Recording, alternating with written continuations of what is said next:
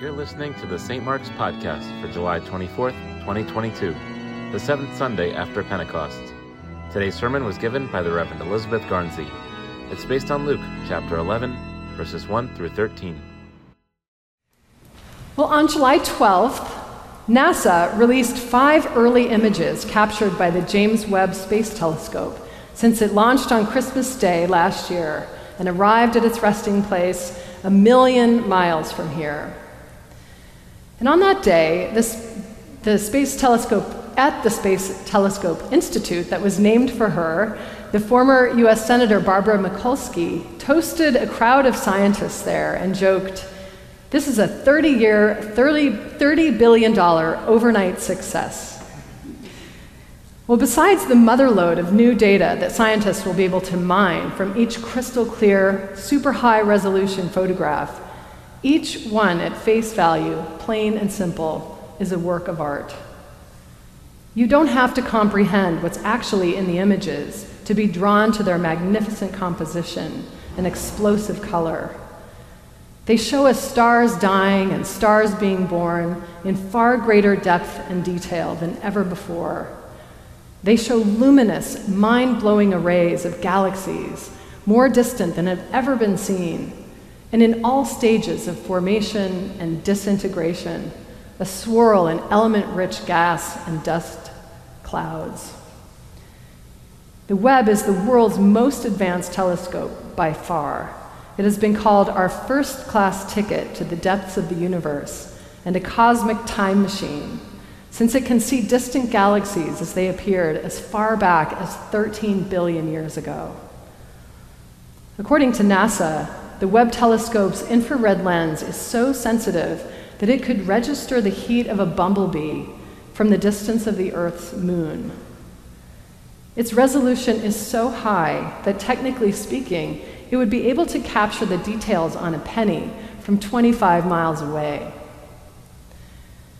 One of these first 5 images released 2 weeks ago is a photo of the Southern Ring Nebula, which captures a star thousands of years into its long death spiral, during which it sheds layers of its gas and chemical dust back into space, along with all the heavier elements in the universe: carbon, iron, calcium, sulfur, and all the other things that make up our own skin and bones. On NASA's podcast, The Curious Universe, astronomer Michelle Thaller said, "For the first time, scientists can see this process in detail." She said, "With these new images, we're looking back to the beginning of us, the place where a lot of the atoms inside your body were formed. There it is, right in front of you, with the dying star." This is where I cue the Joni Mitchell song. We are stardust, we are golden, we are billion-year-old carbon, and we've got to get ourselves back to the garden. These vivid images of our unfolding and unfinished universe bring new dimension to the way I hear those words, that we are stardust, and to what we mean when we say in church, we are dust, and to dust we shall return. Given the atmosphere in which we presently live, and by atmosphere I mean the cultural, political, and social atmosphere of our time, for me, these images come as a balm to my parched and weary soul. As products of the highest heights of human achievement and ingenuity, these images lift my spirits from an occasional sinking feeling that here on Earth, we might be living through one of the most destructive and unnerving periods of human history. Not least of all, because we're throwing every ecosystem on our planet out of balance with our unrelenting waste and consumption of fossil fuels, ignoring all the evidence that is screaming to us to find more sustainable ways to live and use our resources. To be sure, this is a troubling time to be alive and to be concerned about the planet that we're leaving to our children and grandchildren. This project that's turning humanity's attention toward deep space and rekindling our sense of awe at how we have come to be here takes me back to the garden, so to speak. It is silence-inducing to be reminded of the staggering size and nature of this universe and our relative obscurity, and at the same time acknowledge the glorious privilege we have to live on this fragile earth, our island home, to borrow a phrase from Eucharistic Prayer C that we'll say in a few minutes. And speaking of prayer, in the Gospel from Luke today, Jesus' first disciples asked Jesus to teach them to pray. They're faithful, God-fearing Jews. We can assume they know how to pray and do so according to their tradition. But something was different about the way Jesus prayed and about how he walked through his life shaped in prayer. Jesus retreated regularly to deserts and mountains to pray by himself or with a few disciples.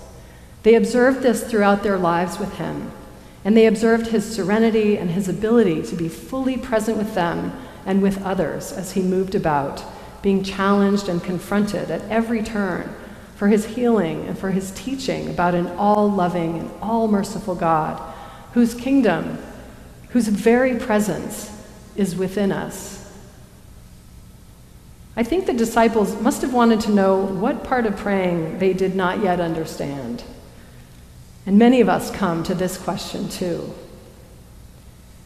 The Franciscan nun and theologian Ilia Delio writes that prayer is the energy of awakening to this radical presence of God. The first 12th century biographer of St. Francis wrote that Francis did not so much pray as he became a living prayer. And Ilia Delio said the same about the 20th century priest and paleontologist Teilhard de Chardin. To me, Teilhard is one of the most important and relevant thinkers for our time. He was deeply dedicated to his dual life as a French Jesuit priest and as a scientist.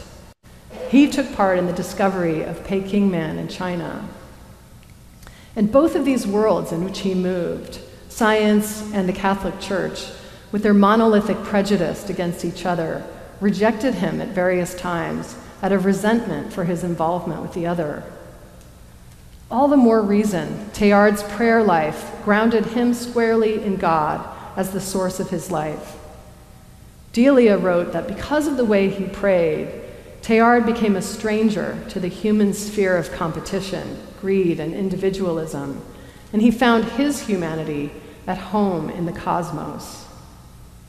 As a paleontologist, Teilhard experienced God most truly and powerfully through matter, literally in the physical, material world, beginning with the rich variety of stones and minerals that he first discovered as a boy, growing up in the Auvergne, which is the volcanic region in France.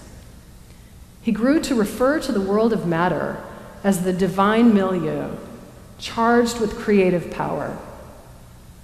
For Teilhard, God is present in matter and not just to matter.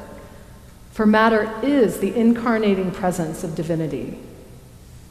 Teilhard was able to find in every created thing the pulsing, creating presence of divinity, which radiated from it. Another Franciscan, John Duns Scotus, called this deeply personal presence of God in matter the thisness of everything, by which he meant the ineffable presence at the center of this stone, this tree, this bird, this atom, this person. And the Benedictine monk Thomas Merton called that thisness the center of divine presence that eludes the fantasies of our own mind or the brutalities of our own will, because it is the pure glory of God. This is the presence that looks out from each point of matter and sees itself in every other point of matter. So God is contemplating God's self in the beauty of every created form. Each thing, a tree, a dog, a cat, a gemstone, you, me, just by being itself, radiates divine love, which is its own ineffable goodness. Prayer is the energy of awakening to this radical presence of God. Prayer doesn't need to, nor should it, always take place in church or on our knees or with words or pious gestures. Like St. Francis or Teilhard de Chardin, we can become living prayers when we awaken to this radical divine presence in everything we do and everything we touch, taste, feel, or experience. Thomas Merton even saw ordinary labor as central to the life of faith. He said cutting wood, clearing ground, mowing grass, cooking soup, washing, sweeping. This is religion. The further one gets away from this, the more one sinks in the mud of words and gestures. Jesus teaches us to ask, search, knock, and persist in doing so. Look for the radical presence of God within us and in our circumstances and in all manner of matter. If we ask with the heart of a child asking for an egg, we will not find scorpions. Jesus says plainly that the God we seek loves us and is radically present to us. And when we ask, search, and knock, we will be given nothing less than the divine presence of God's Holy Spirit. Prayer is the energy of awakening to this radical presence of God. The popular astrophysicist Neil deGrasse Tyson wrote, "The universe is under no obligation to make sense to us." And it follows that we are under no obligation to find sense in the universe. But doesn't it take your breath away that we humans have the capability of trying? As far as we know, in all the expanse of this unfolding and unfinished universe, we here on this pale blue dot are the only ones building a Webb Space Telescope. What are we to make of that? It's very hard to wrap our minds around that. But at the very minimum, for we who are gathered in church, it is our opportunity to rekindle our joy and wonder in all the works of God. We are under no obligation to engage with this radical presence of God. But doesn't it take your breath away that we have the invitation to try? But we have to want it. So great are the distractions in our lives. So many are our burdens and responsibilities that we need to want to awaken to God's presence. And how do we get there?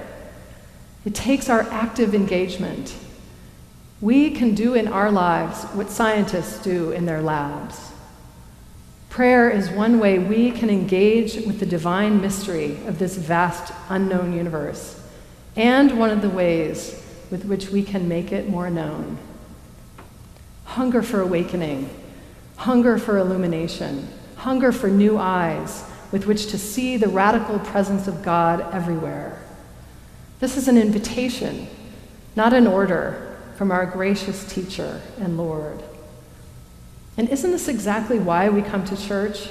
To access that prayerful energy that awakens us to the radical presence of God in ourselves, in the world, in our work, in our relationships, and in all manner of matter, from your own fingernails to the furthest star.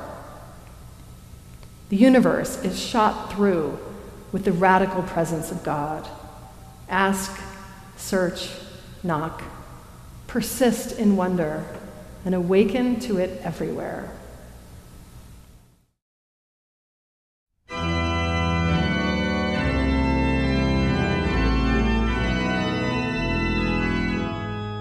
You can find more sermons on our website, www.stmarksnewcanaan.org.